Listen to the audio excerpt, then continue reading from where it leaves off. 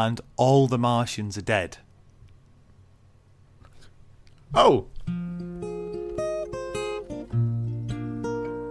He talks about the prospect of another Martian attack and says that we would have a better chance now because they've lost that element of surprise. He also I'm not quite sure it was surprise that enabled them to wipe you out in 3 weeks. I think it's probably far more the overwhelming strength in weaponry. Apparently they might have headed off to Venus instead. There's been some green trails. I love that. What could possibly go wrong? Where the atmosphere is made out of sulfuric acid and there's a constant hurricane force gale wind covering the planet 400 miles an hour. Hello and welcome to Shark Liver Oil. I'm Matt. I'm Dave, hello. And this is part 5. And the final part of the read-through of War of the Worlds, War of the Worlds. Although next week we will be returning to the War of the Worlds to look at the different retellings of H.G. Wells' classic, from the sort of music to the films to the radio programs that caused mass panic across the United States of America. I'd forgotten about that. Week. Yeah. So, as you can tell, I've really done my preparation for that, for next week's Festival of Adaptations. I'm going to have to dig in. But I'm looking forward to it. Yeah, I've completely forgotten about that one. Yeah, so this week it's the rest of the book. So from the chapter called The Man on Putney Hill to the end. And then we'll be doing Gill reviews as well. And let me tell you, we've got some good ones. A range of opinions on H.G. Wells' War of the Worlds. I can't wait for this. I love it when we do a classic and then we find out that half of the people on the internet consider it to be less sophisticated than Spot the Dog Goes to the Carnival. If you want to add your own review, obviously you missed the podcast now, but we're still happy to read them, and we could always just sneak them into the little bonus bit next week as well. So for it's the Shark Sharklets, Liver. Matt, I think we can open it up. So it's sharkliveroilpodcast@gmail.com, sharkliveroilpodcast@gmail.com, or you can get us on Twitter @sharkliveroil. And if you send in a late review, we'll just push it to next week. But that is the final deadline. There'll be no more talk of War of the Worlds after next week. There'll be no extensions. I think, well, that's a bit optimistic though, Matt, isn't it? I think we managed to do callbacks to books that we read on this podcast sort of 4 years ago. Yeah, that's true, yeah. I think there may be more discussion of War of the Worlds, but not in a scheduled sort of a way. I mean, if you do want to flick through the back catalogue as well, we have, if you go on the website, sharkliveroil.co, we've got all the podcasts up there arranged by book, so you can browse through all the book titles and just pick the ones that you're interested in, and then you can either download them or search them out on the old podcast feed. Right, that's enough of that. Let's get into War of the Worlds Part 5, The Man on Putney Hill. Putney Hill, Dave. We're not straying out of London. Yeah,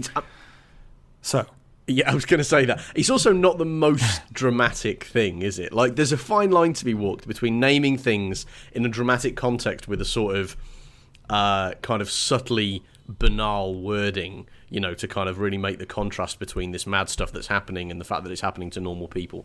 But I have to say, The Man on Putney Hill really does kind of... It lacks for drama, I think it would be fair to say. The bloke on the corner having a cigarette. The corner shop. Yeah, well, what this bloke lacks for in the name of his residence, he more than makes up for in the dramatic stuff that he says. So let's get to him.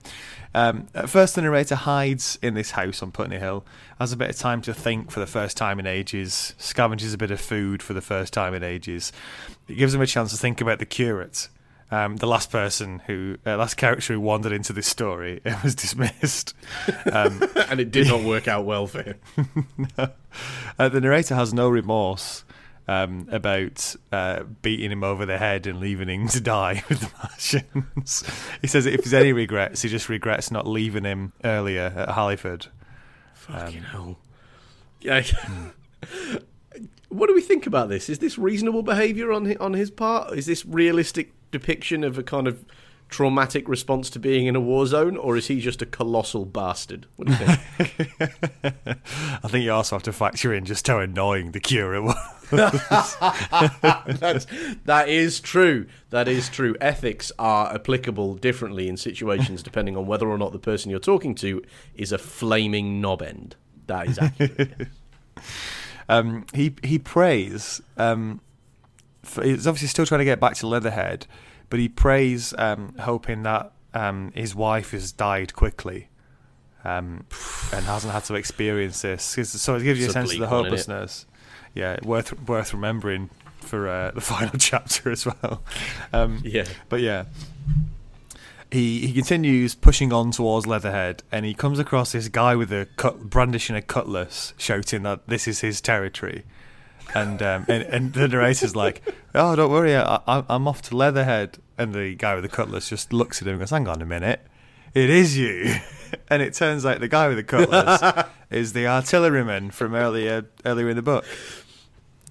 I love how fail-safe that Brought is. together. In the city of, I don't know how many people were in that part of the world at that time, but honestly, I meet somebody who's really intent on getting to Leatherhead, and then I meet somebody else three weeks later who's still intent on getting to Leatherhead. I'm like, oh, it's you. Only one person could care this much about getting to a fairly uninteresting suburb of South London.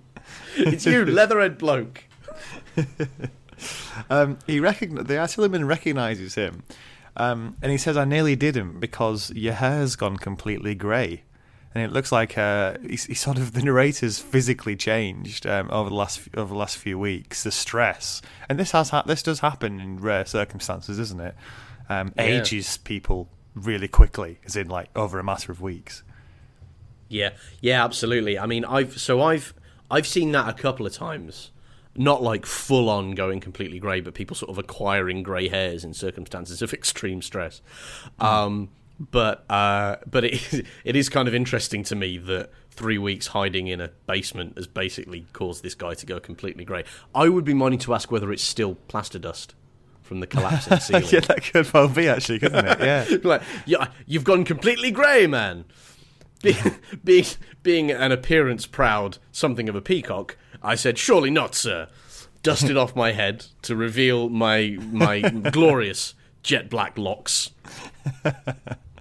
Yeah, maybe because it's Victorian, he's so concerned about his appearance. When he's been scavenging, he's managed to get new, clean clothes on, but hasn't bothered to have a wash. So he's just took all the plaster dust off his clothes, but it's still on his head. I love that idea. Did I forget to? I thought it felt a bit weird up there. Now, the artilleryman has a theory. He basically says you can see the Martians over near Hampstead, and they're learning to fly. Apparently, they're sort of working on some flying machine, and he says, "We're beat, we're finished." And this is slowly sort of dawning on the narrator too, as we said with the prayer for "hope it was quick for my wife."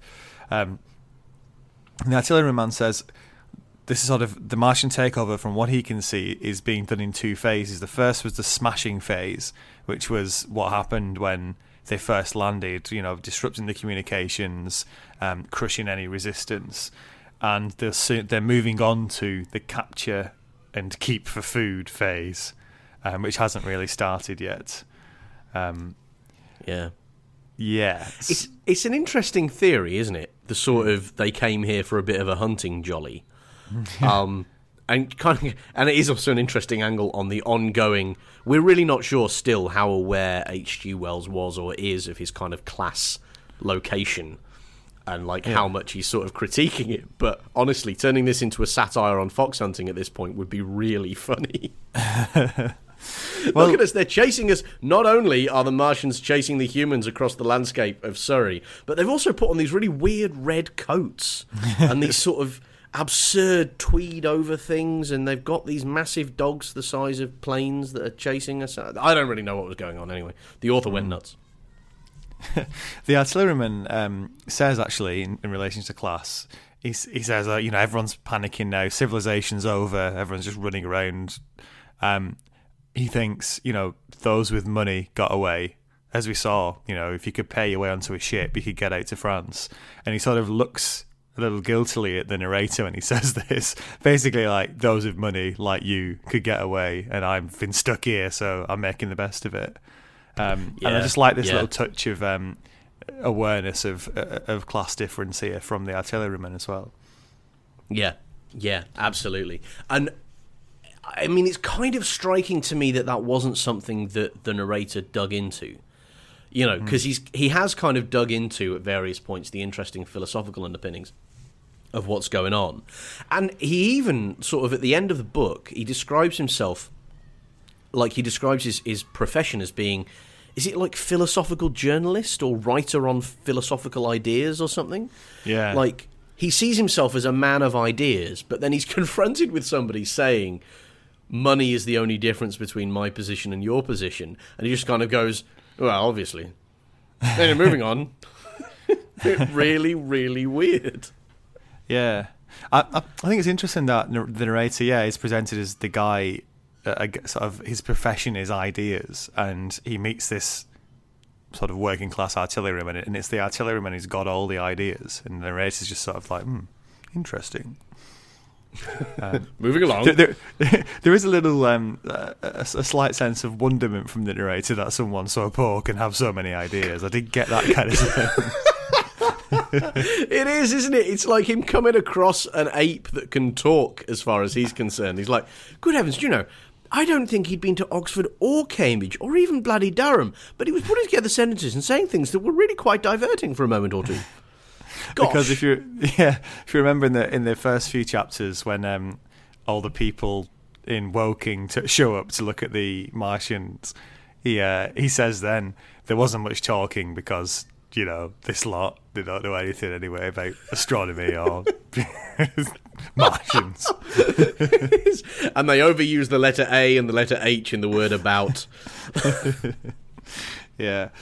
The artilleryman has a really interesting idea about what's going to sort of happen from this stage onwards. And he says, you know, now what's going to happen is the survivors are going to be captured, sort of a mass capture, if you like, and people will slowly get used to it in the same way, like, you know, cattle is domesticated. Maybe even religion will sort of develop where we start submitting to the Martians and almost sort of, you know, as our overlords. Maybe some Martians will keep us as pets and grow attached to us. And also the sort of the submission to the Martians will be complete when you see groups of human hunters going sort of rounding people up. Yeah. I thought this was a really dark but really interesting sort of vision of what the future could be like here if the Martians continue to take over. Yeah, and I think, first of all, I think this is a kind of accurate flight of fancy. It's very Victorian in that it's a flight of fancy where basically the narrator just puts the entire novel on hold for 4 pages while this guy expounds his philosophical theories. Like, I do appreciate that in subsequent years people have worked out how to do the novel of ideas with slightly more deftness.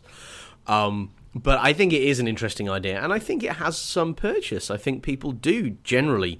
I mean, so you look at things like Vichy France, for example, and you know other nations that were conquered during the Second World War. Just for an example, hundreds of other conflicts in which that occurred. And people do kind of go along with things because it does take something very extraordinary to resist, and most people just aren't capable of it. By comparison, so I think, you know, so in Vichy France, for example, you would have some people were going along with it because they were mental and genuinely believed that fascism was the way forward. And, you know, I, for one, welcome our new Nazi overlords. But so many other people were just like, well, what am I going to do? I don't have any weaponry. I don't have any purchase here. You know, I'm just under this system.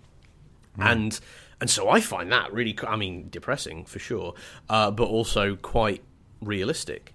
But one of the upsides I found from the fact that he does do this sort of, and now I will insert an essay, kind of approach to playing with an idea, is that because he doesn't dig into it in terms of character or plot or do any scenes showing this or anything like that, it's just this like unbelievably overstuffed treasure hoard of ideas for people who are going to come along in subsequent years to actually write fiction about this. And there's loads of things, you know, really examining what would happen in the aftermath of an alien invasion, you know, when you do have your kind of collaborators.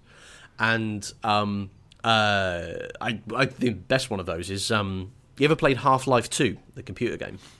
No, but I've heard it. I've heard it's Matt, a good you one. must. Yeah. You absolutely must. Is it not And one of those it ones does that really eats up your time? Like you could spend. No, because it's almost unique in video game history in that it is a properly put together narrative and a properly put together action experience.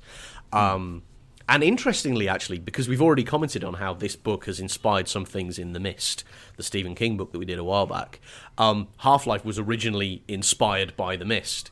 But I think Half-Life 2 expands the story a little bit and has this kind of thing where you have human collaborators, humans who appear to be working for these otherworldly beings who have kind of invaded or engaged.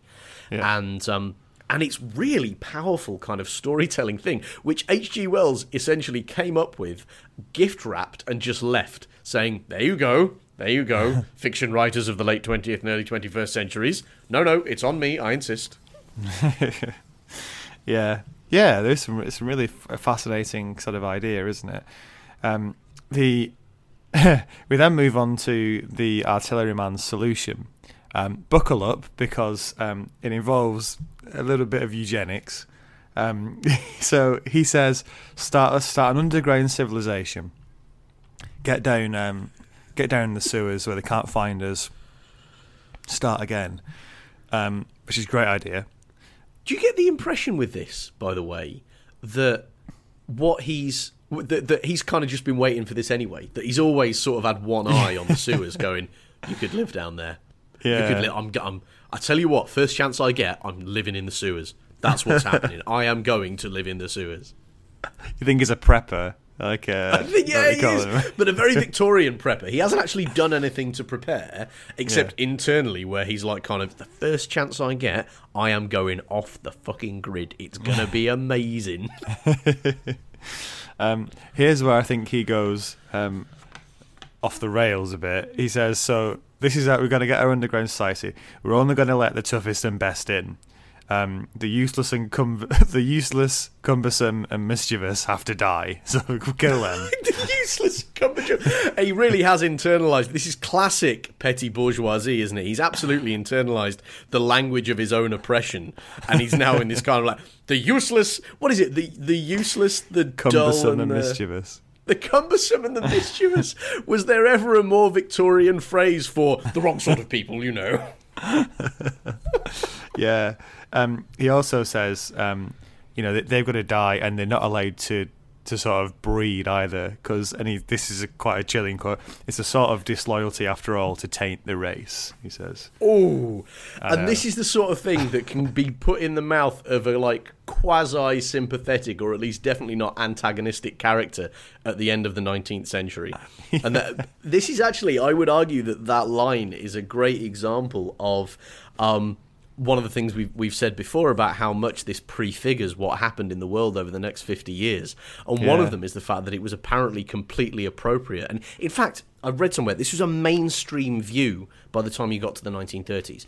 Eugenics and the idea that, like, purifying the race by not allowing lesser persons to breed. It was absolutely a Nazi philosophy, but it was a Nazi philosophy that happened to be shared by people all the way across the political spectrum. And again, it's this really outcome-focused thing where you're only worth what you make, or you're only worth what you've done, or you're only worth what you have, which I think is the shift from that is one of the major and best changes in mindset that we've seen since the sort of mid-20th century, is that everybody has gone, yeah, that's not cool, because what happened when we all believed that was millions of people got slaughtered by their governments. And how heartbreaking that it took that for a sentence like this to go from being acceptable in the mouth of a character to being a clear sign of a complete bastard, as it is today. Yeah, it is so interesting, isn't it, that in that line, or this little bit, just stands, that jars so suddenly with the rest of it, because it's, when it was written, it wouldn't have stood out, and now like you're going, oh, okay, yeah, okay, wait, what? Wait, what is it disloyalty to what? Yeah, To take the what? disloyalty to the race as well, and yeah, it really does kind of knock you sideways, doesn't it? And it's really really fascinating little kind of piece of surprise that's just kind of chucked in there. I also, do you get the sense again that he's really been waiting for this at this point? Like, you're like, oh yeah. So it's eugenics, is it? That's your handle on all of this. You've just been sitting there thinking about traitors to the human race this entire time, and now you've got a chance. Well, I, sir, will be going to Leatherhead. Thank you very much.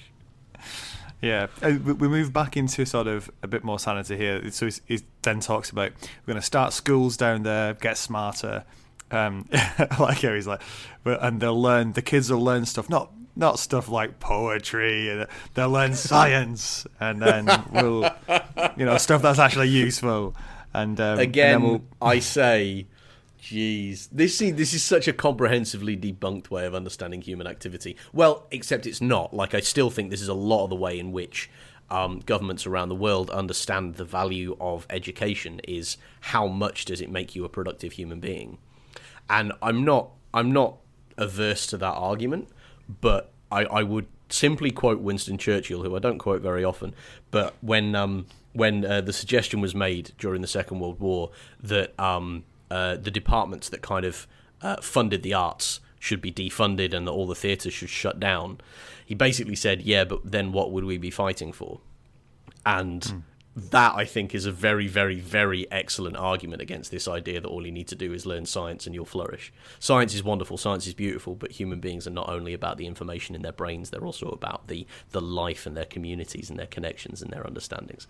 And all of that comes from art. So this, while I find this as laughable as the suggestion of eugenics, I think this idea is perhaps more on the wing today than the eugenics idea, but it's just as dangerous. And the sort of final the culmination of all this sort of learning is maybe we can get control of our own heat ray. Yeah. And then, it's our turn to do a bit of invading of our own planet.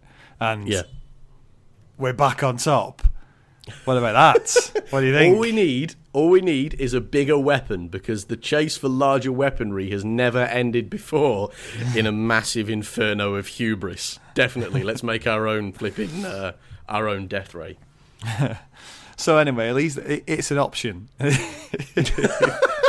Is it really an option, though? Is that not like 9 steps down the garden path of extreme implausibility? So that's the big plan. I mean, at least it's a way back, I suppose. And absolutely. He says, look, I've already made a start. Come downstairs. And they go down to the cellar, and he started the world's smallest tunnel, and it's taken him like 2 weeks. And this is where the narrator says, this is where I had my first inkling of the gulf between his dreams and his powers. It's like he's a dreamer, but it's never going to happen. Yeah. If only he was upper middle class, he would have been fine. He's also he's not very practical. He's built this house really far away from the sewers, and now he's going to tunnel to the sewers.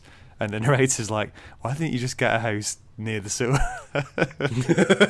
Oh, well, that would smell horrible, wouldn't it? I mean, do some thinking. They spend a day working on this hole, take a break. They basically spend more time taking breaks than they do working on the hole. And again, the narrator realizes, this guy isn't going to be up to doing what he's dreaming. Okay, this is an amazing little bit, which really it was a surprise. Let me put it that way. They go up onto the roof and they look out over London, and someone gets the lights working in the Regent Street area. And the survivors have a massive party, and everyone gets really drunk. And then, sort of, when the dawn comes up, there's just a Martian in a fighting machine just sort of standing there watching them. And it just sort of comes down and carries off around about 100 people who are too sort of drunk to resist and just sort of lying there in a stupor. Yeah. This is amazing. Yeah.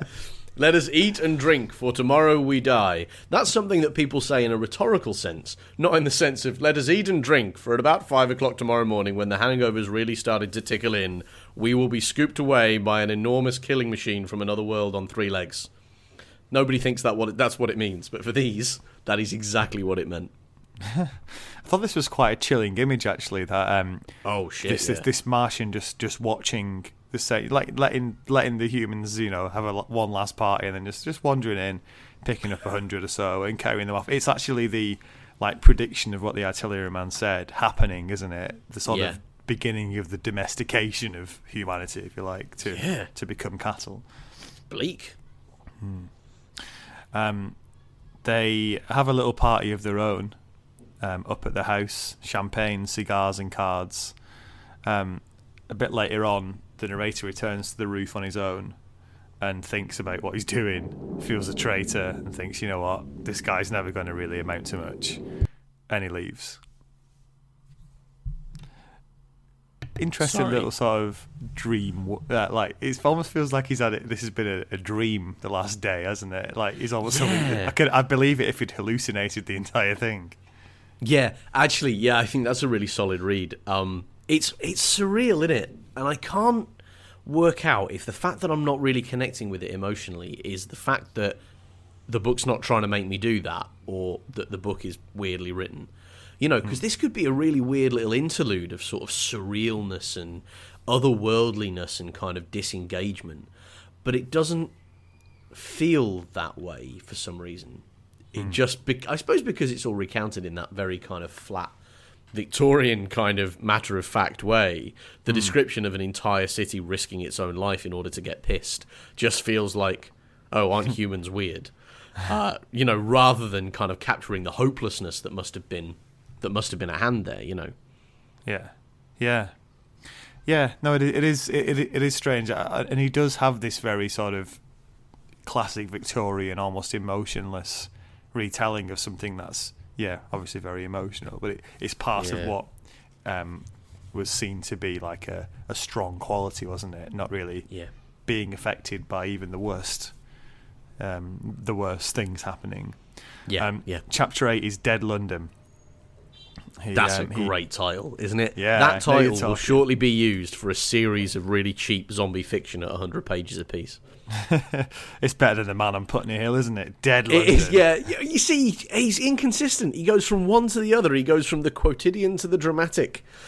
Dead London's a great title. So he wanders through London. It's covered in black dust now. He describes it almost like a shroud covering the sort of the dead city. And he doesn't come across anybody else. It's completely dead and deserted. It feels like a city condemned, he says. And the only company he has is the sound of the Martians. You can hear one of the Martian machines making that cry that they were the only sort of sound that they make. And it's sort of it's described. The word is oola, and it's just going ooh, ooh. Yeah. And he thinks it's haunting, isn't it? Yeah. And he's drawn towards the sound because he's just this is actually now is where we start to feel a sense of just complete despair that he's got. Why am I still alive? When everybody else is dead and the London's just lying sort of dead and condemned. He journeys on. He rests in the pub for a bit. Good idea, just to sort of get your spirits up again. I love the way he describes it as well, where he's like, sort of, I went into the pub and walked through the bar and just sat down on a horsehead sofa. There's just something about his description of it which is suddenly like every Englishman recognises the pub, and that the pub is a restorative place. It's like Shaun of the Dead, isn't it? Just go for the Winchester, wait for all this to blow over. Yeah. He journeys on. He sees one of the Martians standing on its own, on the one of the tripods, standing alone, just calling. Carries on towards it. Some dogs run past him, like with some meat. He's like, "Oh, how depressing." Carries on walking. Then it gets a little bit Russian novel, doesn't it? At this point, anything that happens, he just looks at it and goes, "Oh, and carries on. Life is nothing. How bleak, Nothing else for it but to carry on walking." He then comes across a crashed handling machine with a sort of splashed bloody cockpit. This is the little spider machines, and he thinks, "Oh, they must have, they've crashed one of the machines. What a shame for him." Yeah. Oh, my heart bleeds. Boo hoo. This isn't one of the Roombas, though, is it? Don't tell me one of the Roombas has bitten the dust. No. Love those little friggers. As he's walking past this, the calling from the machine just abruptly cuts off, and then there's just silence, and he sees another still Martian on the top of Primrose Hill, and the silence is what suddenly makes it unbearable, because he does feel the utter sort of emptiness and alone then, and he just thinks, "Oh, fuck it, I'm gonna end it." So he makes for them, starts running towards the Martian on Primrose Hill, thinking, "I'm just going to let it kill me. I've had enough." Yeah. It's a proper Hadoi moment. As he gets closer, he notices there are black birds circling the hood, and then he comes upon the top of Primrose Hill, and it's a giant Martian encampment. This must be like the base, and all the Martians are dead. Oh. Yeah, he doesn't creep up on it, does he? It's just like, "Oh, all right then. Yeah, cool. What's happened, Dave? Let me tell you. It's only the bacteria that's killing them all." Thank you, Common Cold. Dave, slain after all man's devices had failed by the humblest things that God and his wisdom had put upon this earth, is the quote. Hey, there's a line. What about that? Well, again, he's not much of a one for either foreshadowing or sort of really building, like using the structure of a story to give you a sense of building or ebbing tension, is he? He's just more like, and then it was all over. Yeah. All right. Cool. I mean, but from a non kind of literary perspective, I mean, that kind of, it makes a bit more sense, doesn't it? Like, if there is, it's possible for battles to end this quickly if something really seriously goes wrong. Like, was it was Operation Barbarossa, wasn't it? The German invasion of Russia, where they just didn't get to the oil fields enough, so there was just basically a kind of 1 week period where the tanks all stopped moving and didn't start moving again because they didn't have any fuel left for them. And it can just happen like that if you have that kind of strike at a really tender place. But it is a bit as a reader, you're like, oh. Because he's really despairing. Like, really, there's been no upsides, no ebb and flow. It's just all been awful. And then you're like, oh, all right, well, cool. Yeah, great, nice. Yeah, what a turnaround. Yeah, although, is it weird that he just sort of sees them and in his recounting of it, he just goes straight from, it was dead. They were all dead. Obviously, it was the bacteria. Rather than being like, I had no idea what it was. Because he's been really good at keeping your focus on what he knows up to this point. And then it feels like at this point he's like kind of, and the solution was this. You can almost hear the owner of the newspaper going, all right, Herbert. No, last issue this week, mate. Yeah, sorry, can't go with it. No. Look, we've decided to change into romantic fiction, so unless you can put some sizzling gypsies in there, no, sorry, mate. No, it's all over. Just wrap it up. Put a bow on it. Whatever you need to do. And you see him sitting at his desk. Right, fucking fine then. And it turned out that they couldn't stand to catch a cold. The end. I got the feeling that the narrator was he's been telling it sort of sequentially and keeping you in the moment for all of it, and now it's got to this point. And he's tried not to tell you, but then he just can't help himself because it's such a good bit of information. He's like, and then we had no idea. It was the bacteria. That's what happened. I can't hold it in any longer. It was the bacteria. Yeah. Actually, that's true, isn't it? That's the sort of thing where there's a guy that knows something and really wants you to know that he knows something and just can't keep it out of the conversation, even though it ruins the story that he's telling or whatever. He's still like kind of, so none of us knew what it was, but it was the bacteria. It was great. It was, I knew. Did you know? Because I knew. I was there. Yeah, I was there. Yeah, Yeah. So yeah, he describes the bacteria as our microscopic allies, and I quite like. I like the idea. I like the idea is the sort of as the Martians arrive and start wreaking havoc, and we've all had it, and there's just these little bacteria just going, oh, it's like that, is it? Well, time to cowboy up. Yeah. You don't even know what kind of pain we're about to bring. So, Yeah, I actually that made me think of like those kind of 1950s informational kind of things. You know, the atom, our close friend, our invisible ally, the bacterium. Yeah. One of the things that's in this sort of big encampment is this flying machine that's still on the ground unfinished. It doesn't really describe what it looks like, so you have to sort of make your own, come to your own sort of, use your own imagination there. Yeah, I that's quite telling as well exactly when this was published, right? Because it was published, was it like 1897 to 1898, I think was the just year before it was. flight. I was going to say that when was it that the Wright brothers flew? Was it 1899? Yeah, it's like within a few years, yeah. So he must have known what they were, the rough, the gist of how you do it. Would he have done though? I feel like if people in the UK had known that at that point in the British Empire, they would all have been working hand over fist to try and beat the Americans at it. Yeah, I suppose, yeah. Oh no, so it was 1903, so it's sort of 4 or 5 years later. Yeah. Yeah. Oh yeah. So he basically says they've got a flying machine, but doesn't go any further. Yeah. They had this amazing thing. It's like you have these days with the technobabble in Star Trek, innit? We can travel through space and time quicker because of the crystals. Yeah. Yeah. So it's like the flux capacitor in Back to the Future. Yeah, that's exactly what it is. But he doesn't. It's really interesting to me that H.G. Wells, for all the innovations he did bring to science fiction, he didn't work out the innovation of technobabble by just making it up.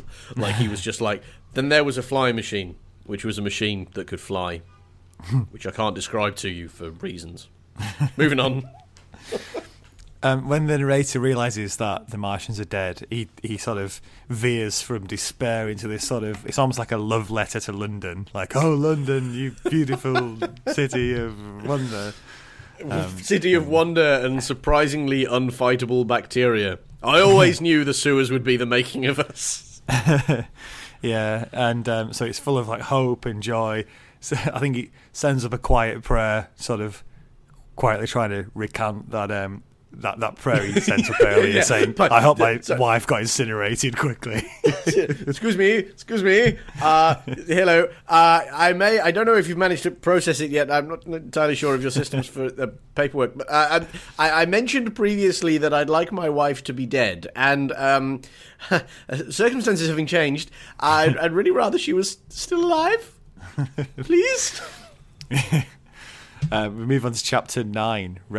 Chapter 9, Wreckage. So, I got a bit confused at this point, because I was like, all right, so it's over then. And actually, the end line of that previous chapter was like quite dramatic. So I was looking at it going, all right, cool, so it's done. Yeah. And then he's like, no. There's more. There's going to be wreckage and an epilogue. Yeah. So he, apparently...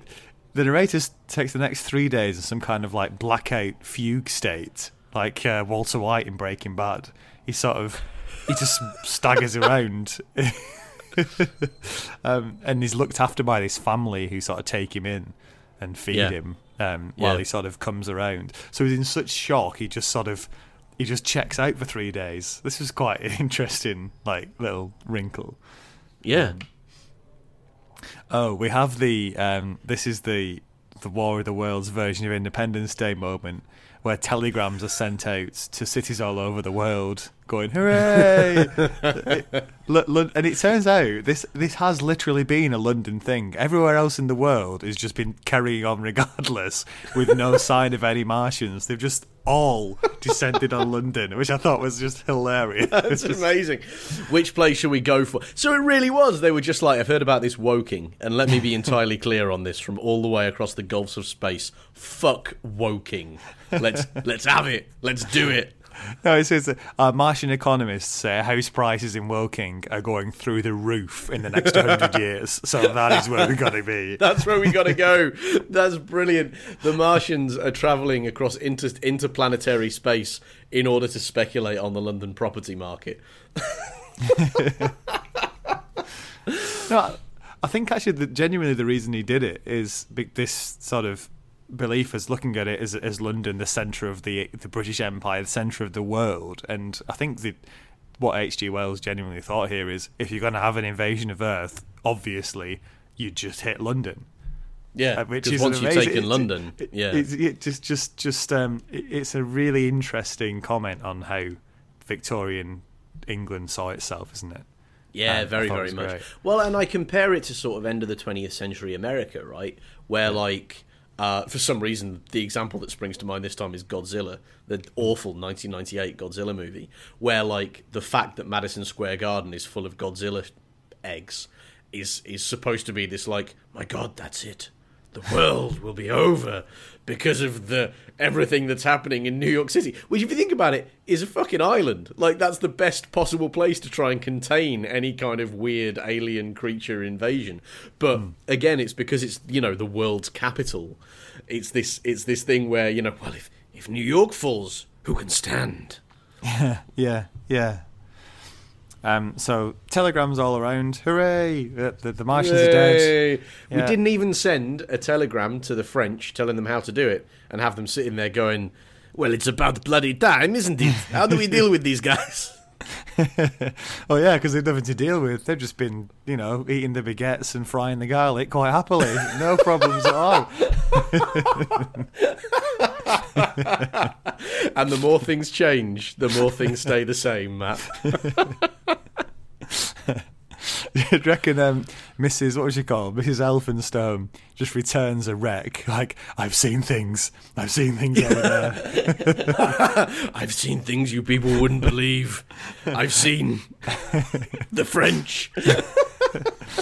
Yes, you're all a bit traumatised over here from the Martians, but believe me, it's nothing compared to what lies across the channel. Let me tell you, they don't even have seats on the toilets in the campgrounds. I mean, what the hell?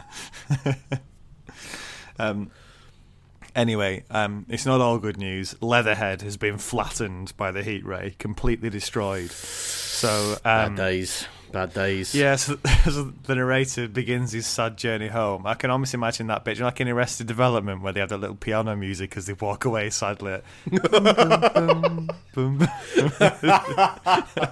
everyone else is celebrating. I now want to go back and read the entire book, imagining George Michael Bluth in a waxed moustache and a bowler hat as the narrator of this book. I think that will cause it to become 9,000% funnier. Yeah. The rebuilding is already going on, though, now, as London starts to recover. And you'll be delighted, Dave. The Daily Mail's back in publication. Front page news. I wondered if we were going to... I wondered if we were going to comment on the fact that the Daily Mail was back in circulation at that point. I was like, oh, good. Well, thank God. Thank God. The best of us has survived. Front page, Dave. We've discovered flight. So you know what? I think you and I both know perfectly well that the morning after a recently repelled alien invasion, the front page of the Daily Mail would not be about something hopeful to do with the future. It would be to do about immigrants and how they're ruining our country. So no, but this is apparently some scientists have. Mr. Scientist has gone down into the pit, had a poke around at this flying machine that the Martians have been tinkering with, and we've discovered how to do it. I assume we've also discovered heat rays now as well, which is slightly less good for humanity. But anyway, he gets back to Woking on his journey back. He gets back to the Horsell Common. And there's now the cylinder's still there, but there's now a Union flag over it. And I was like, oh, that's good. Yeah, there's a big old British flag plonked on the top of that amazing. Thing now. What should we do first? This is like Treasure Island, isn't it? Where the first thing anybody wants to do is put up the Union flag over something and just be like, well, now we're here, of course. Yeah, it's like it reminded me of. There's a famous quote from one of the members of the Labour government straight after the Second World War, talking about the like nuclear warheads, and saying, right, if these things exist, we need one with a fucking British flag on it as soon as possible. that was exactly it, wasn't it? Yeah. That is exactly the situation that's at hand. So yeah, quickly claiming all the technology possible, not wasting any time. Yeah, this is mine, all this is mine. He goes back through Byfleet and Maybury. He sees the remains, like the skeleton of the horse, and he sort of remains of that cart that he drove off the road. I do like how he retraces his steps here, and we see sort of little reminders of what happened. No sign of the landlord. That there was the body of that landlord he came across. He's been buried. Yeah, but the horse has been stripped to the bone, basically, hasn't it? And that's again one of these really sort of arresting images. He gets back to his house, which is still there. He can still see the muddy footprints of that the narrator and the artilleryman made going up and down the stairs that night. Which is interesting. These are just little echoes, aren't they, of what happened? Yeah, I'm not quite sure that it's earned that kind of retrospective chapter at the end. Like, this really works in some fiction, like really like epic long form fiction. Like, what's a good example of it? Epic long form fiction. For some reason, the first thing that I think of is the video game Grim Fandango, which is a stone cold classic, by the way, where the structure of it is that later in the game you end up revisiting things from earlier in the game, and you really feel this sense of like elegiac kind of like, oh, I remember being here, but it's because you've spent such a long time in that place previously. I will say that the more obvious cultural touchstone for this, and I'm kind of a little bit proud and a little bit ashamed that I only got to it second, is Lord of the Rings, Dave. Lord of the Rings is the one where they do this the most, honestly. But there is this thing of returning to the place you've come from and feeling this sense of how much has changed, and looking at familiar things but seeing how different everything has become, is really powerful. But in a 120-page book, I'm not quite sure you've earned it. Doesn't have that same impact for me. What did you think of it? I quite enjoyed just these little callbacks. It just I don't know, it was a nice way just to sort of round off the rest of the book. I agree that there hasn't been a great deal of change since this has happened. Actually, a lot of it is, look at all these things that are exactly the same, I suppose. But yeah, you get the same in Lord of the Rings, where they go back to although, I suppose in Lord of the Rings, they go back to Hobbiton, and like it's been taken over by that. Yeah, that's what I mean. Yeah. That kind of, yeah.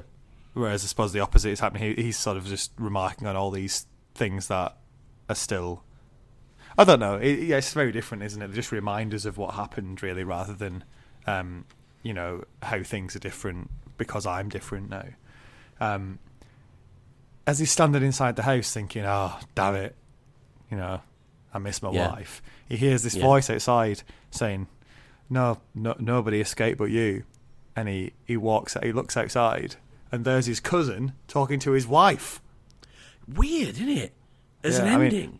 I think it's sort of his cousin like saying, "Oh, I think he's comforting rather than putting the moves on her."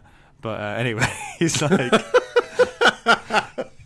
But it is weird, though, isn't it? Because it's like, where does this voice... Has he finally gone crackers? Because that would be a great ending if you really dug into it a little bit, where he like absolutely loses his grip just at the very point when he's about to be reunited with the woman, his love for whom has fueled him through this entire apocalypse. If he just hears himself talking to himself as though somebody else is talking to him, that's dramatic and that's great. But all it turns out to be is like... I don't know, like he's just hearing things, and then his wife's there, so it's fine. No, I think it's a sort of an extraordinary coincidence that his wife and his cousin have come back to the house at the same time to see if he's still alive, and his cousin's saying to his wife, "No, you're the only one who got out," and he overhears that and then sees them both. Yeah, I mean, It's I don't really know what to make of it. It's weird, isn't it? Like it's sort of it almost, it's not quite as disappointing as this, but it is almost as if at the end of The Mist, what happened was they drive, and then a breeze blew up and blew the mist away, and everything was fine again. Yeah, like that's what it would be like, and it's like it's not quite as bad as that, but it is a slightly weird note to land the chapter on. I quite liked it. I thought it's a happy ending. She's back. His mute wife has returned, and we can all get on board with that. Regardless of putting aside the fact that it's the coincidence is quite amazing. But yeah, that is how we end Wreckage. So we move on to chapter 10, the final chapter, the epilogue. So this is just basically a summary of what's happened, and sort of a little bit about sort of the future. So the narrator says, bacteria. He said in the chapter 8, Dead London, that bacteria was the cause. He now rolls that back ever so slightly and says, so bacteria was the most likely cause. It's not been proven yet, but this is just what I think. I love that so much. Like, what are you trying to do? Like, you're trying to portray this narrator character as a laughable kind of sood, because if you are, it's working. But I don't think you're doing something that subtle. I think you're just like, it was definitely it was weird. Like, is this a case again where the guy running the paper called him up and went, Herbert, nobody understood the last bit, mate. No, you're going to have to do as an epilogue. No, it's meaningless. What is it? Bacteria? What's a bacteria when it's... Oh, most people don't know that, do they, Mr. Scientist? Come on, give us an epilogue. Fucking hell. I do love it. I mean, he puts this theory forward in chapter 8 as gospel. And then by chapter 10, he says, well, it feels like, a scientist gone, well, where's your evidence? Well, I've no evidence. I'm just saying that this just looks like this is the most likely cause, all right? It's like, yeah, that's it. That's why he describes himself as a philosopher of science at the end, rather than a scientist. Like, I'm not really a scientist, am I? I'm just a write about it. I just sit and think my thoughts. He also says that this is I think this is actually quite optimistic or quite good news in a way. But the black smoke and the heat ray, the scientists have tried to work out how to recreate it, but they can't. They burned the lab down when they tried to get the heat ray working. But maybe it's best we don't know how to use these weapons. I suppose it might be worth us working out how to use them, just in case these guys show up again in a few years' time. There's a Martian specimen. There's a body kept in the Natural History Museum, which I thought was brilliant. You can go and take a look at one. I kind of don't want to know what they've done to preserve it, though. Can you imagine pickled Martian and what that must smell like? Yeah.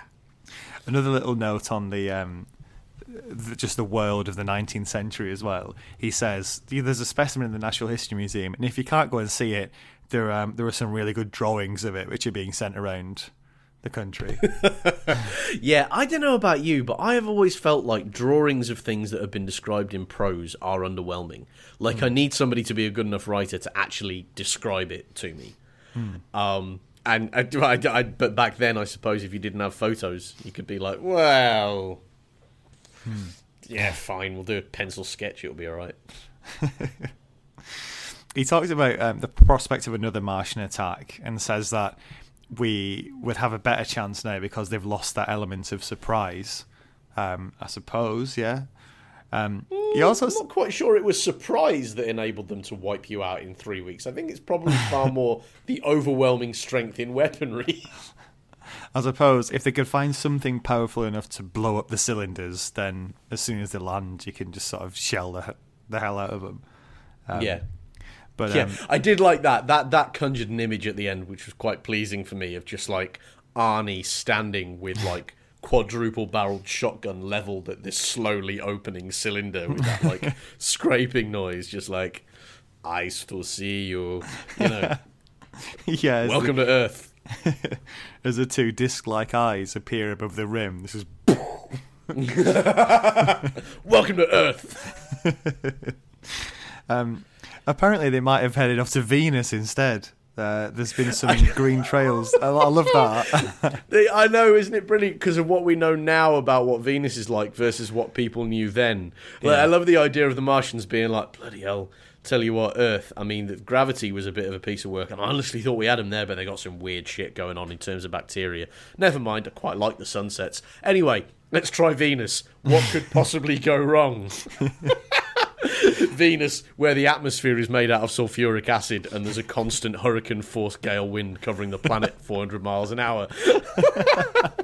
And that the surface of the planet is made out of flipping molten lava and worse. Imagine them landing going, oh, I'm not sure our IKEA flat pack furniture is going to work on this, to be honest. I just imagine him landing, the cylinder lands, they start unscrewing it. It's like, Frank, go take a look. Fucking hell. What is it? You've got to see for yourself. This is... Yeah, I don't honestly believe I can describe... Put it this way. I miss woking. Yeah. He talks about this sort of... There is a bit of a, I suppose, interstellar arms race now, because humans do feel they've got to work out their own way of exploring space and being better prepared next time. This knowledge that you're now no longer alone in the universe. I do like the idea. We didn't really talk much about this, but obviously this was pre-space travel, so trying to work out how you'd actually get off a planet and make it to another. The idea that H.G. Wells had is basically a massive cannon which fires you off the from the face of the Earth, off from the face of Mars, which sort of, I think, if you were to sort of apply scientific theory to it today, you'd be able to prove why that would be impossible, because the power you need to sort of fire at that speed, you wouldn't be. I think it would just cause a massive. If you tried to contain it in a cylinder, it'd cause a massive explosion just wherever you try and fire your rocket. Oh, from. I don't know. That sounds like one for XKCD. You ever done What If? The XKCD webcomic thing is brilliant. Like, it's basically because it's the guy who does this webcomic XKCD, which is about science and maths and stuff, is used to work for NASA, and just occasionally people will send in questions, basically going, what if we did this kind of thing, and it's fascinating stuff. And I would quite like to see. I'd be surprised if he hasn't done it already. Actually, like, how big would the gun need to be to shoot something to escape Mars or Earth's orbit? Because you're right, it would be catastrophic. It would be blowing up Florida, basically, is what you'd need to do in order to get off. But that is the kind of solution that he's not frightened of going into, and I appreciate it. Whatif.xkcd.com, well worth it. Yeah, and we round the book off where he says, he still has these flashbacks as to what happened, and it still feels strange to hold his wife's hand after both thinking the other was dead. Which is a bit of a sort of a good sort of little cap on the strange Victorian romance that has been through the book. The relationship between him and his wife is very 19th century, isn't it? And that was a nice way to end it. Very much. It's very heartfelt, but not at all over demonstrative, which is to say barely demonstrative at all, except insofar as the whole book is him walking across London to find her, I guess. Yeah. But I quite liked it because these little moments of sort of human connection really brought out something which I've been thinking through the whole book, and which I hadn't really thought about before, which is about it's the sight of British people and of Britain experiencing what people in war zones all over the world then, and even more now, experience all the time. It's the image of British refugees, and for all sorts of reasons to do with politics and economics and geography, we don't, that's not a part of our experience that anybody can really remember, except evacuee kids in the war, I guess, actually. But, this sense of being totally torn from your routings and totally kind of lost and uncertain about what the right thing is to do, and really sort of traumatized by it. I think he did all of the uncertainty, but he didn't sketch the trauma of that, as I understand it. And, fair enough, like, it takes a visionary to understand something that you haven't experienced yourself. And he's a visionary in science, but I think fair to say not a visionary in emotion, and didn't really achieve that kind of empathy. But I think I think it would be really interesting if a film of this was made today to do the kind of refugee experience, to like make it a depiction of what it feels like to be a refugee. Because I think that's something that people in the UK don't have very much inherited understanding of, or often, I mean, for some people find it difficult to really empathise with that.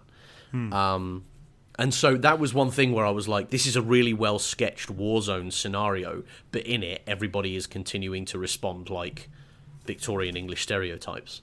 And I'd love to have seen H.G. Wells dig a bit more into this emotion of it, instead of just having it be like, and at the end, he held hands with his wife, which was great because of marriage. The end.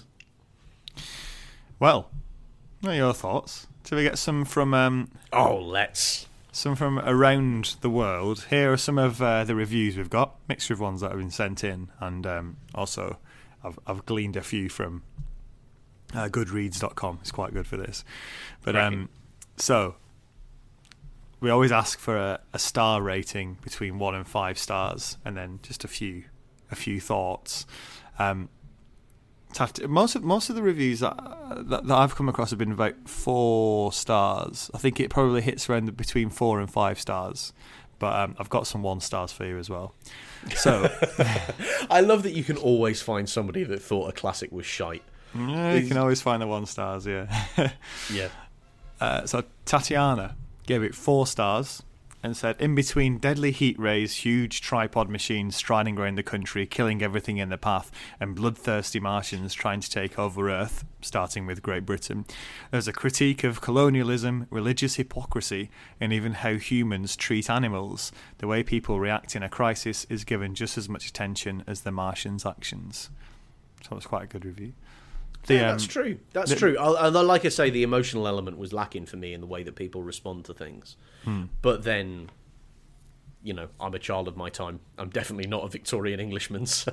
Yeah. I enjoyed the focus on sort of mass panic and sort of the crowds of people trying to flee. And, like you say, the painting, the picture of refugees in a backdrop of Victorian England.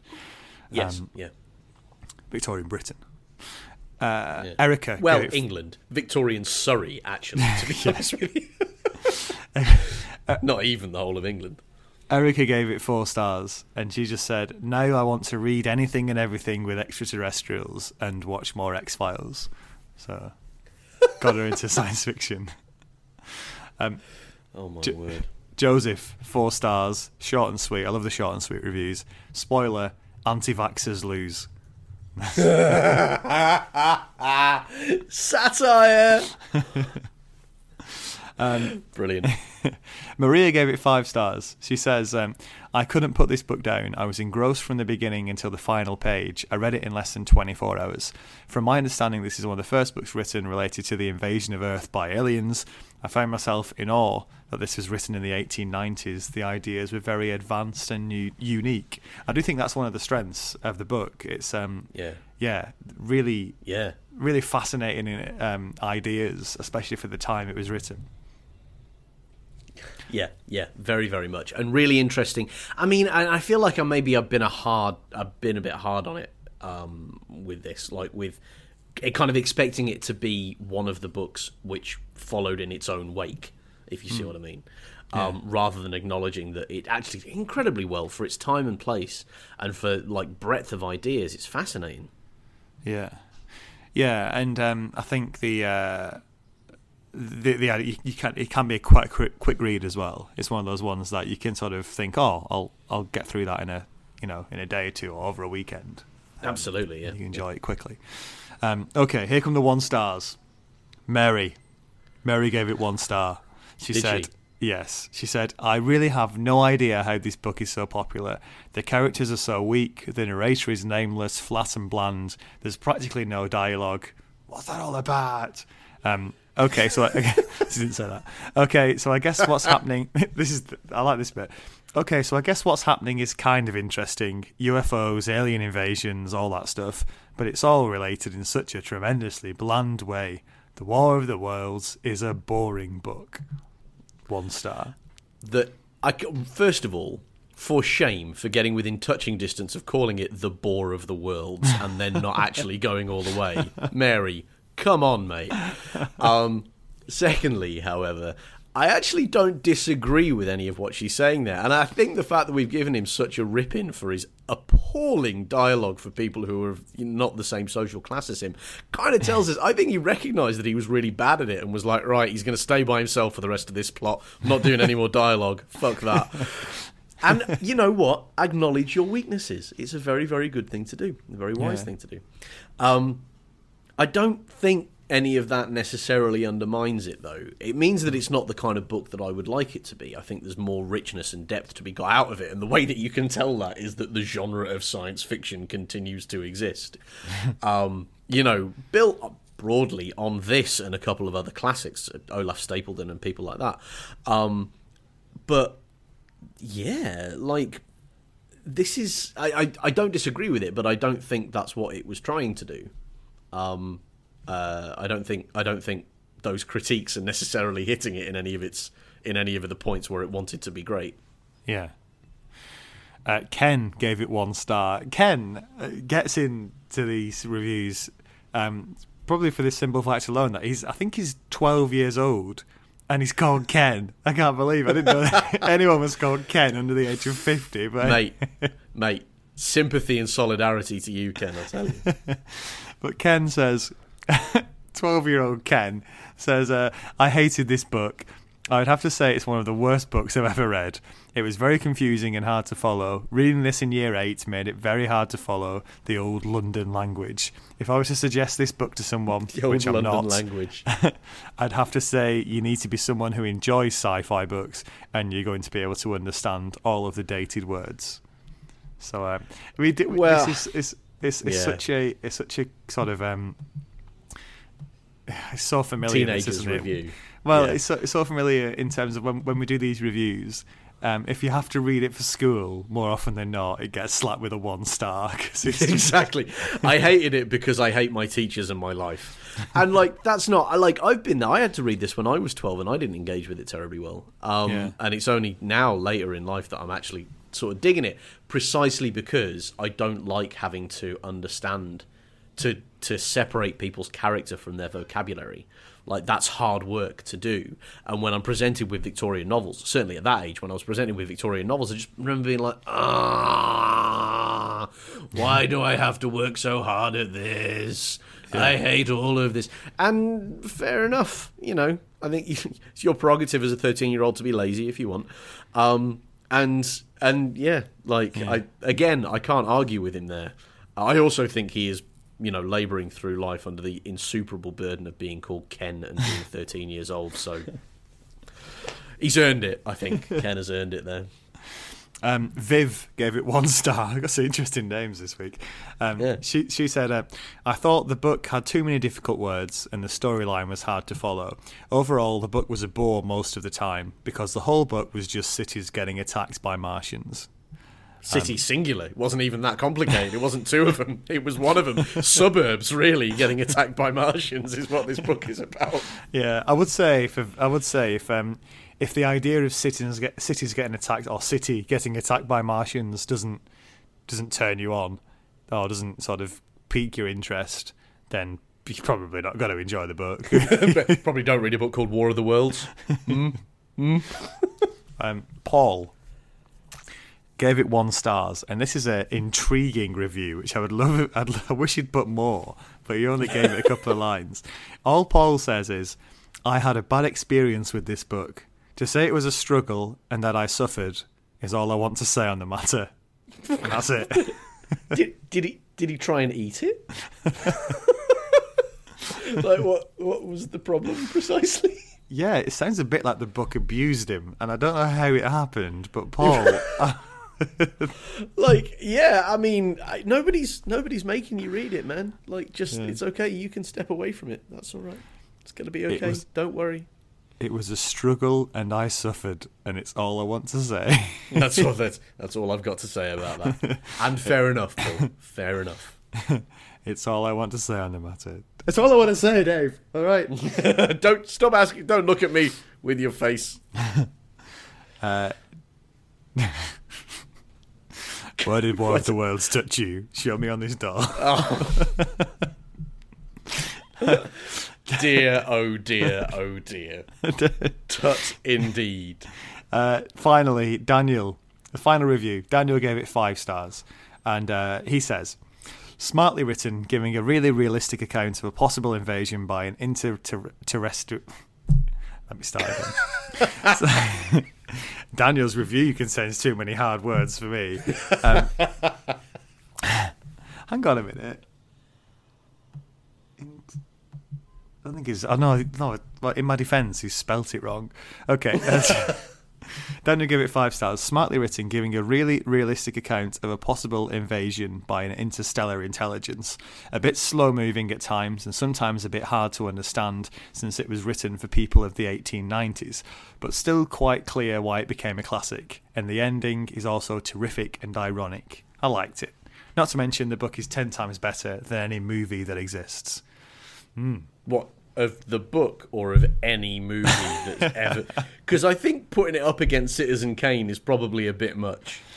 Well, I think he probably means any movie, adaptation, and we will get to that next week just to see if that is true. But that's the final review, and thank you very much for taking this journey with us. Dave, what are your final thoughts on the book?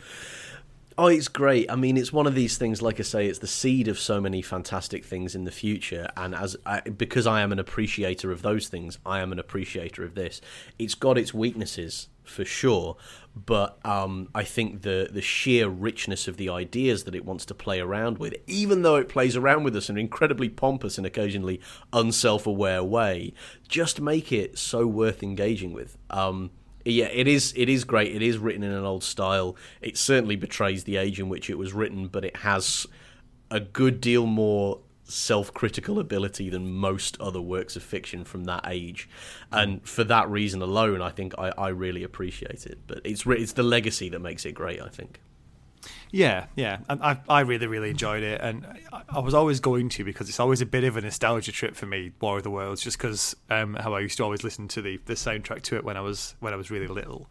But yeah, it's a great tale, and I do think it's a nice change from you like say it's very light on dialogue, and I like the way it's told in almost this. It's this like horrific event told in this such a matter-of-fact way, and it's a really great read, and I have to say, I really enjoyed it. I think I'd have stuck a 5-star on top of it myself. That's interesting. I think I would go for it. 3.5 if I was feeling stingy. 4, I think, if I was being fair. There we go, and that's the definitive. That's the word. That's the definitive word from us on it. We will return to the War of the Worlds next week just to look at some of the adaptations. Some of the more famous ones, of course, the film with Tom Cruise in. There's they've had 2 goes at it now. The musical version, and there's also 1 or 2 other bits and pieces, and some exciting extra news about War of the Worlds, which I will reveal next week. That's got to be the inside track to the estate of H.G. Wells. Have you? I'm looking forward to this. Well, I will say no more at this time. It's all I want to say on the matter, in the words of Paul. This time, I don't want to talk about it anymore. I hope you've enjoyed it. I hope it wasn't a struggle for you. Hope you didn't suffer. And if there's anything else you want to say on the matter, do email sharkliverallpodcast@gmail.com. But until next week, see you then. See you later.